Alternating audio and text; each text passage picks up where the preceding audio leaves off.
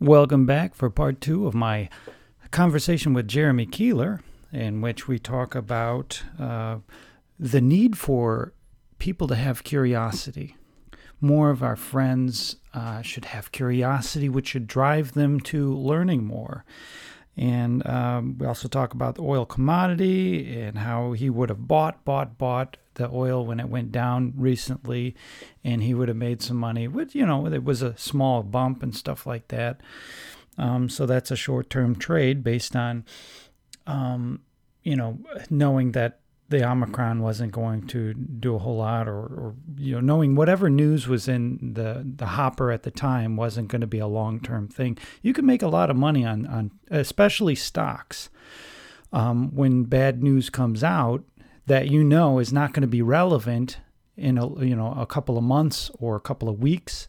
I did that multiple times with, I think it was Pandora, or no, maybe it was GameStop. Well, several years ago. I made 3 trades. The first position I had was I held by about 7, 8, 9 months or something like that. Then it went up and I sold, got a 20% return or something like that. And then it dropped because the CEO went out, and I bought again, and it went back up. It did this 3 times within a year. And I'm like, well, that's never going to happen again. We talk about 401 contributions.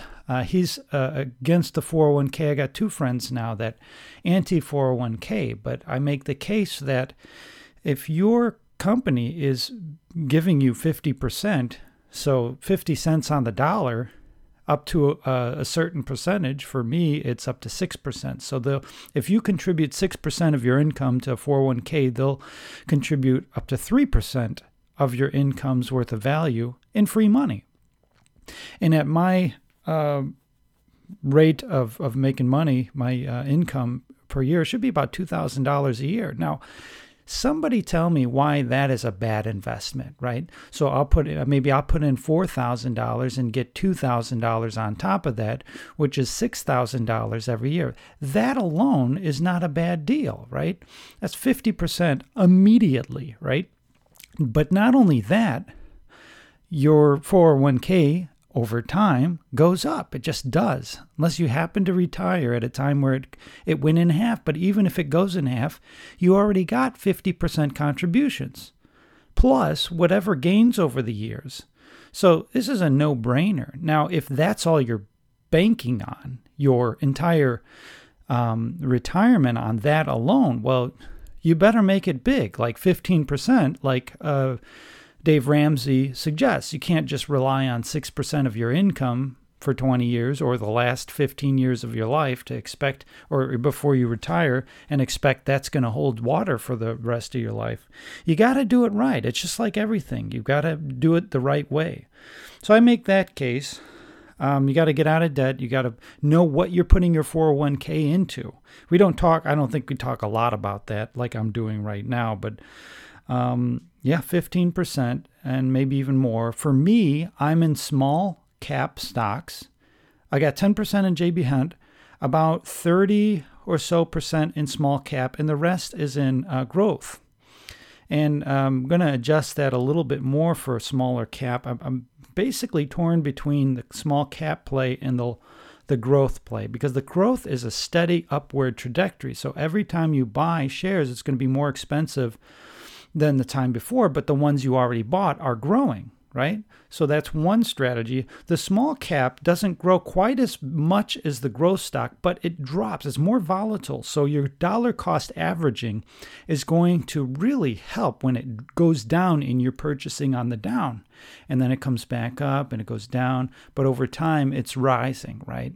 A little bit slower than the growth fund, but because you got all these discounts, it might actually outperform the growth fund, And of course, 10% in JB Hunt is because I work for JB Hunt, and I just think on principle I ought to own the company. Plus, I really like how they're running it. I like their business model, and that's my conservative play for now. It would have actually been 20%, but the FCC doesn't allow for that or something like that.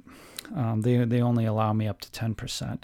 So But as I get older, maybe while I'm approaching 50, I'll probably go more into mid cap and large cap stocks because I want to hold value. But really, honestly, I think I might just do a more aggressive strategy until, once, because 59.5, you can start withdrawing, and you really want to go more conservative because you want to save what you've gotten. And plus, by then, you have so much that the smaller growth is going to be substantial, and so it's better to play a more conservative strategy at that time. And who knows, maybe by 50, 55, bonds will be worth buying again. Who knows what's going to happen by then? But bonds are a bad idea right now because even though interest rates are going up, your bond value is going to drop.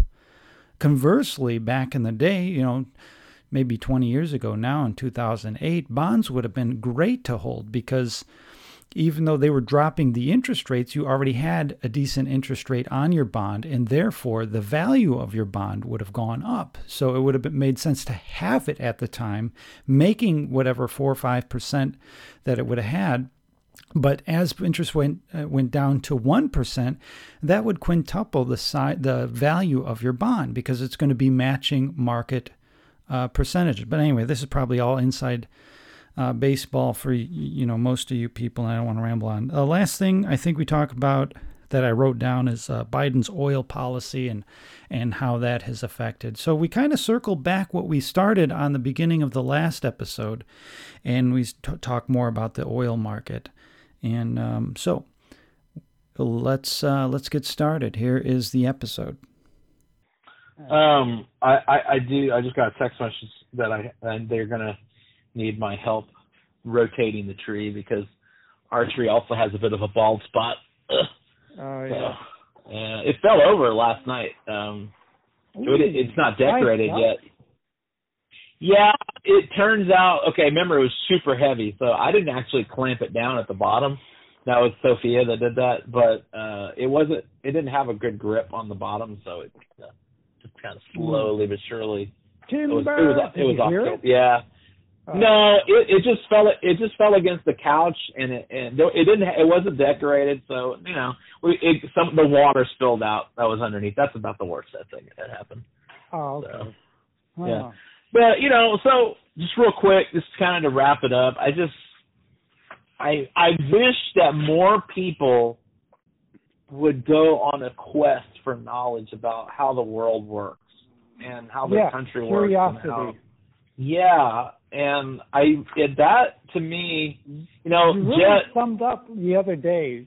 You summed up what? 3 things: curiosity, ambition, and what else? Wasn't there a third one? Well, at least those 2, ambition and curiosity. You really can't delegate those, and you can't borrow them. You really have to dig deep and find it in your soul. The third one was probably like determination or work. One of those. Determination or persistence. Yeah. Yeah, persistence. Definitely. Yeah. Persistence is definitely something you have to. You know how many people have come up to me? I blather all the time, right? So I people will come up to me and they'll go, about 6 months ago we were talking. And you said yada, yada, yada, yada. And, man, I just want to say that really changed the way I think about things. And that was huge, man. I really appreciate that. I'm like, oh, okay, that's awesome. I have no memory of ever saying that.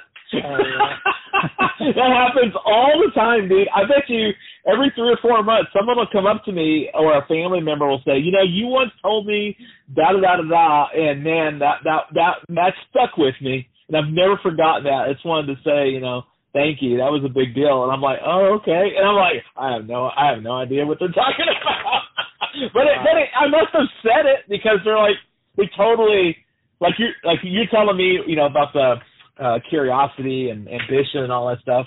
And that sounds like something I would say, but I don't remember actually saying it, Oh, really? Yeah. You told me that. You said, people really need to have these things. Yeah, and I think you nailed it because I was thinking that too, and I had boiled it down to ambition. That's the one thing you really need, and things can fall in place, but it's really not enough, because I know somebody who was, super ambitious, and just recently they become curious, and that is the biggest difference, because that's what was missing in their life. They're persistent and they're ambitious, but they needed that curiosity, and they got it. Well, it's like I heard once. I don't remember who it was. It was a football coach, and they were talking about luck in football. Oh, they got lucky, and he said there's no such thing as luck. It's luck is when you have opportunity, when opportunity meets preparation. Yes. So if you are preparing yourself for the fumble, you're looking for that fumble, and you're training for the fumble. When that opportunity happens, and you see it, you realize it, and you jump on it, that wasn't luck. Oh, he just got lucky, because that was when preparation met opportunity, right? So I've never forgotten that, because a lot of people talk about luck. I know people all the time, they talk about how unlucky they are. Oh, I'm so unlucky. I lost my job. I lost my dog. I lost my wife. Whatever. It's like, no, you just make bad decisions, and not only do you make bad decisions, you don't learn from the bad decisions that you make. I've made a ton of bad decisions, but after a while, I go, "Hey, stupid, maybe you shouldn't do that anymore." Yeah, you change course, adapt. Maybe adaptation is another key. Yeah. Oh, yeah. Jenny. And talking about curiosity. My son-in-law, he has tremendous ambition, and he's got that tenacity. He's got that persistence. But up until I want to say, maybe it was him getting married that's starting to change his mind. But up until just recently, like in the last few months, he started to ask questions. Like everybody at work is like, you need to max out your 401k, and you need to hit these numbers. And he's like, hold on a minute. Like he was asking us the other day, like, so how is your life insurance policy going to take care of you, like when you retire? I was like, well, one, it's going to build cash value, and there'll be plenty of money in there by the time you retire. But two, I said, we're using that money, and what we're doing is we're recycling it, and we're moving it, and we're buying into assets that provide cash. I said, we're not going to have to worry about if we have enough money saved in our quote unquote nest egg. We'll have income streams coming in.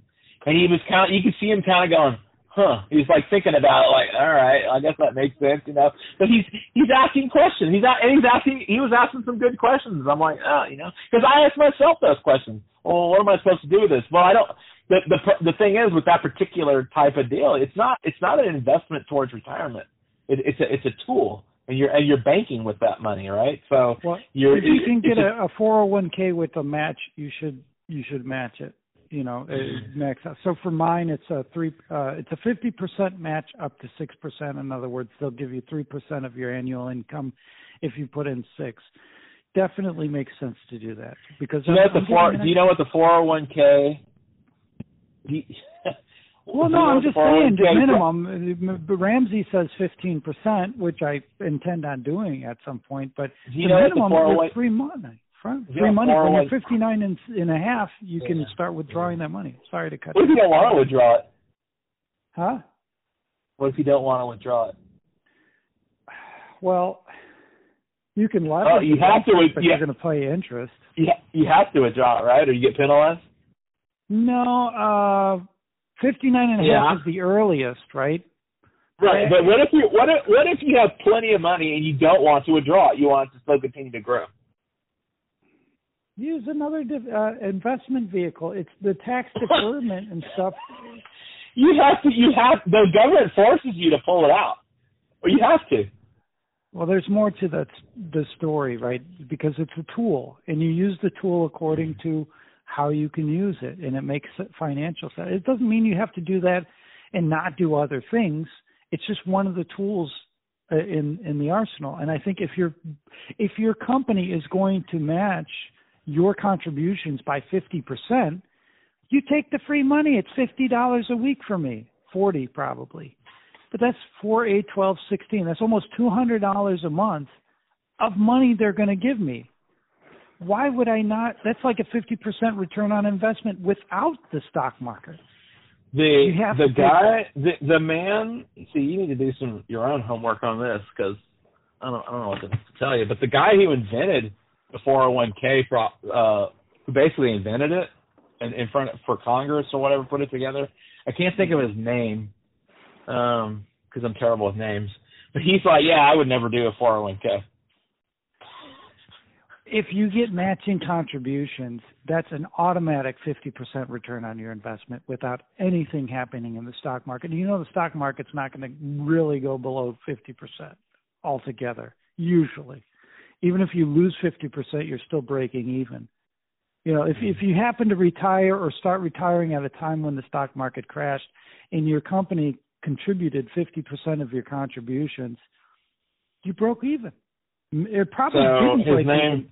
You've better broken even because it's increased all this time. His name was Ted Benna. It was invented in 1980. And here's an article right here on Barron's. The inventor of the 401k thinks it's gone awry. So, but see, so Dave Ramsey does 401ks, but that's not the only thing he does. He's heavy in real estate, just like you are. What? Yeah. Okay. All right. Well, I do have to get going. I don't want to go down that rabbit hole. That's good. Yeah, and we haven't even got to the oil thing, so that'll be an interesting thing later. We got Colin 13 on here, so that's cool. Trim it a little bit. I'm going to look forward. Man, if I was in the markets, right? You know, which I don't really mess with that aspect of finance, as you know, but I would have been having a field day buying oil contract yesterday. I would have been having a field day. I would have been buying. I would have buy. I would have been buying, and I would have been. Come on. Let me check it right now. Wait a little bit more. Yeah. Wait a little bit more. You don't know. You don't know when it's going up or when it's going down. No, but it's flat right now. I don't know if it's. Well, it's Saturday, so I don't know what markets are open anyway. Okay. Yeah. What was it, 69 or 68 the last time I saw it? 68.15. Yeah. WTI. That's a bunch of speculators losing their collective shit because of the new variant. And I'm like, hey, I'll take your time. Yes, it is. Yes, it is. It's exactly why it dropped. And then on top of that, you got frickin' Biden. I'm gonna lower gas prices, y'all. And he releases 2.5 days of the strategic reserve. And then you got frickin' OPEC over there going, oh yeah, you want to play like that? Okay, well, you know what? We're just gonna cut our production. And by January of next year, you are going to start to see oil surge. And unless, I will give one caveat, unless you got some sort of, if the corona, this particular variant is like just as bad, it's worse than anyone's seen, and they start shutting down the planet again, that is the only caveat. But other than that, oh man, oil is going to be doing gangbusters. And the primary reason for that is what? Reduction in production. Good. Yeah, because of the federal government lands being shut down. Yeah, and they also want to start charging more for the permits, so it's going to cost more for the existing permits that they have. You know, that, of course, you know, don't even get started on what they did with the Keystone Pipeline, shutting that down. And then, he got the president of the United States is begging on his knees, begging OPEC to crank out more oil. In one year, the United States goes from being the leader in oil production to being on our knees, face down. I don't mean to get crude, but ass up. Please give us oil. We need to. It's like, wow, what a bunch of pansies that we have running things. I don't get that. Yeah, if you're a thinking Democrat and you're for your global warming person and you're for shutting down oil and all that stuff, it doesn't make sense. It doesn't even seem to play politically that your president would be begging other countries to. It's the planet, the whole planet. It doesn't matter if you produce it's only the United States produces. It's the whole It's planet. only the United States, Scott. It's only the United States. Weird. How are we going to shoot ourselves in the foot and then beg other countries to allow it? Listen, none of it. You want this to all make sense. It's like I told my wife. I said, "There's one way this all makes sense. If you are a socialist and you hate the United States of America, like a lot of those Democrats in office do, if you think the United States is the problem of the world, then all of this makes sense. You want to hurt your own country. You hate your country. Barack Obama got elected, and he said, I want to fundamentally change the country. You think the United States is the home of the worst racism in the history of racism. Okay, you think the United States are genocidal imperialists. You hate the United States. So, yes, of course they want to hurt the United States. They don't care. They don't care. They hate Americans, and they hate the United States. So when you look at it from that lens, from that viewpoint, everything they do makes total sense. I don't understand how you build a political party that hates your own country. That's really strange to me. Well, I mean, it's happened throughout history. I mean, you look at Venezuela, you look at Brazil, look at Russia. Russia, they used to be run by the czars, and up until around World War One, or right before World War One, they got the populists and the bourgeoisie, the working man. We're the working man's party or whatever. And then you get everyone stirred up. By the way, does this sound familiar? You get everyone stirred up, and then you have a war, and the government, or you either have a civil war, or you have a government overthrowing, or people overthrowing the government. And then they install their people in there, and then all that working man stuff goes out the window. You saw it in China. You saw all these Chinese dynasties go for thousands of years, and then the socialists get in there, and now you've got Mao Zedong, and people are freaking starving to death by the tens of millions. They don't care. But were they anti-patriotic for their country? Has that ever happened? They were anti. They were anti the establishment of the government. It happened in Cuba. If you ever do some casual research on what Cuba was like before the communists took over. Cuba was like Fort Lauderdale, Florida. It was beautiful. It was resorts. There was lots of wealth going around, but you had a segment of that population that, for whatever reason, was not participating in that wealth. And the socialists and the communists got in there, and that was from Russia. They ginned it up like, oh man, look at all those rich bastards over there. You see Biden and you see AOC tax the rich. He's wearing the dress. It's the same damn thing repeating over and over and over again. It's the same thing. Well, yeah, but so, I just think the thing unique about our country is that we have a political party that seems to be anti-American. They're ashamed of the American flag, and lately I am too. I like the Texas flag. I think we should secede from the Union. I think the Union has long outlived its usefulness to American freedom and all that stuff. So they can go. You really want to get a Democrat? So I'm talking about a big liberal, not a conservative Democrat, but a big time liberal.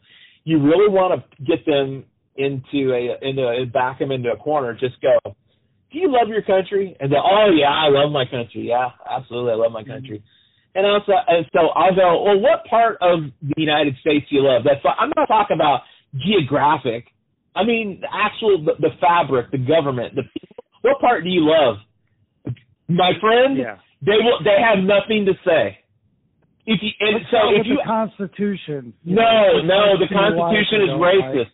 The Constitution is racist. They can't. They have nothing to say. How about the Declaration of Independence? No. That was written by white. That was written by the white patriarchy. Who said all men are created equal? Oh yeah, but that all was men. I mean, Jefferson had sex with a slave. Yeah, but he still said all men are created equal. They wanted freedom for the slaves, I think, and it was politically inconvenient, and so they had to make a compromise in order to to pick between two evils, right? You have the evil of slavery, but you also had the empire across the ocean that wanted to control us. And we're like, the fact of the matter remains is that almost every country that has ever been has, at one point in time, practiced slavery. It is not exclusive to the United States. But the United States, as far as I know, has been the only country in time that had a war where that was one of the central reasons why we went to war. Not the only reason, but it is a central reason. Right, the central reason. Great Britain got rid of it through political means, and then then they had slavery. They got rid of it before we did. Like what is it? About 40 years. William Wilberforce or whatever his name is. Amazing Grace. Yeah. 30 or 40 years before we did, and it was only a matter of time. I think history, economically, it would have been different, but at least we wouldn't have killed more Americans than any other time in U.S. history. You should see. I talk to a lot of Democrats that are nice people, but they're not very educated. This is what I find with most Democrats. They're not very educated.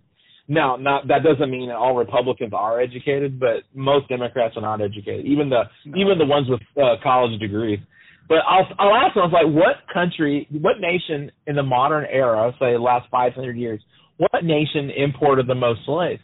And to a T, they all go, oh, the United States. And I'm like, no, not even close, actually. I'm like, what?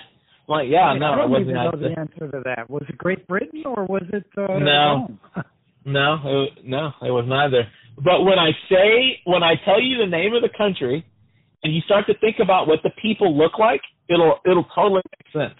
The country that imported the greatest number of slaves was Brazil. Really? Wow. Now think about what Brazilians look like. I have two kinds of Brazilians. Light brown, right? Medium. Well, yes, but you also have a lot of them that look black. Yeah, Frank Sinatra sang about Brazil. He sang a song, Brazil. So that was a popular country at one point in America. If you look at Brazilian people, they either look Latin or they look black. And no joke, it's about 50-50. Or you have a cross of the two, right? Because they had so many slaves. And they inbred, and it's just part of the fabric of their nation now. But no, when did they get rid of slavery? I don't remember, but they got rid of it later in the United States. When did Brazil outlaw slavery? Let's see. 1888. 20 years. I would have been wrong because I would have guessed the early 1900s. Oh, not too I would have been off by at least 20 years. Okay, 1880, 89? 1888. Oh, okay, cool. Yeah. In fact, so this was a movement. Yeah. And they imported them from Africa, I guess. Yeah. And that's another thing. You ask the average Democrat. When these slavers, these guys, they got these slaves and they brought them over to these different countries, Britain, the United States, Brazil, whatever. So how do they do that? And they go, oh well, they went out there and they rounded them up. I'm like, no, that's also not true. I said you had other Africans would go round up tribes, basically their tribesmen that they did not like or they were at war against or whatever, and they would bring those men, women, and children. They would capture them, and it was the black people that would trade or sell the slaves to the slave traders. Yeah, and then the slave traders would put them on the boat and then take them across to wherever, right? Yeah, but that doesn't justify white people buying them, No. Man, it's just like the. But no, you're missing my point. My point is that most people think that it was the white dudes that went into the interior of Africa. Well, like we were talking about earlier. Liberals think, stage one, and they don't think anywhere past that. And, oh, okay, white people's had slaves. End of story. We don't think about where they came from, even though that doesn't justify what we did. Owning slaves. There was a large in the United States and in certain other parts of the world. There was a large contingent of Irish slaves. Irish slaves. Did you know that in the United States you could buy a white red-headed child or man or woman to be your house slave? Wow, that's buried in history. Yeah. It's I don't say it's buried, but it's there. Did they have any redheads that were like after 20s? Mid-20s? I would have had me from. Hey, there would have been kind of wild right there. Plenty of. I own you, woman. I bought you with money. I have the receipt. Yeah, look at this receipt. Go get me some dinner right now. Oh my God! No. Yeah. So that heart. That's what I am. I would love to spend more time researching slavery. And by the way, slavery still exists. It never went away. I mean, and you have slave labor in China. You have Christians, and you have prisoners, and you have Muslims that get put into concentration camps, and they perform slave labor. Mm-hmm. But we kind of look the other way because that's China. Well, besides that, look, here's the crux of the issue. We're talking about something that was generations ago, and these politicians want to keep this, aspect of our history alive, and really keep people mentally in prison because, my great-grandfather was a slave, therefore I'm incompetent because of the system, and I can't overcome it, even though Ben Shapiro, what's his name? Not Ben Shapiro. All these other people make it, of all colors, make it all the way up to the top. They make lots of money, they're famous, all that stuff. But somehow the system is still rigged. Yeah. Well, and okay. Sorry, I'm driving. I was parked in a parking lot. He talks about this mentality with even white folks. The country person that says, "Well, the little man can't get ahead because of big government and all that stuff." And we have that in the conservative movement too. The same mentality. Oh, yeah. Sure. We can't get ahead because of the federal government. And I've fallen into that trap myself. But you know what? I moved from Michigan to Texas. And that I changed my state, and to hell with the federal government.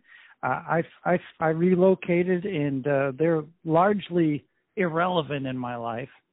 In the 1990s, I saw so many people when Bill Clinton got elected, first in 92 and then again in 96. I saw so many people say, "There's no way, you're never going to get ahead anymore in this country, and it's over. Forget it, throw in the towel." And I saw so many people become millionaires in the 90s. Yeah. Not me personally. Yeah. I mean, it was not. It had its problems, obviously, but there people. My point is, people were still able to be successful despite. And Rush Limbaugh would talk about this. You can be successful despite what the government and despite what a Democrat or Republican does. Yeah, you got to overcome your surroundings. Yes. All right. Well, I'm getting a Jew in the Roman Empire, huh? Exactly. All right. It was a good talk. I must leave the podcast now because I have to get gasoline. All right. And I'm requested at home too. We got an hour and a half, so I'll probably break this up into two different ones. Oh, a two-parter. Yeah. You're gonna have to have a cliffhanger on there too, so they come back for part two. Definitely have that. That would be the oil section. Yeah. When you're riffing on the oil. Yeah. Big oil. Yeah. Okay, man. I'll talk to you later. All right. Bye. Bye. There you have it. That was part two of our hour and a half conversation. This was a couple of Saturdays ago when we were getting our tree. And I am trying to put together more of these episodes. I have a lot of recordings. I just haven't finalized them because I can't do any editing. I don't have the time or the priority to go through every episode and edit. It's going to have to be the way it is. So if there are interruptions and all that stuff, it's going to be the way it is. Also, really the main body of the work I want to do on my podcast, other than really what I think I can do well is write a blog and then read it. If I can get better at reading, which I think I have since I started in March. I think I started this podcast, and the reading was pretty terrible. And but I just knew I'm going to have to get better, and so that's what I've got to do. So that's what that's the highest quality will be that. And then, my conversations will basically be fillers of decent entertainment and maybe some education and inspiration in the meantime. Well, until the next episode, you take care, and hope to have you back to listen to more later. Bye.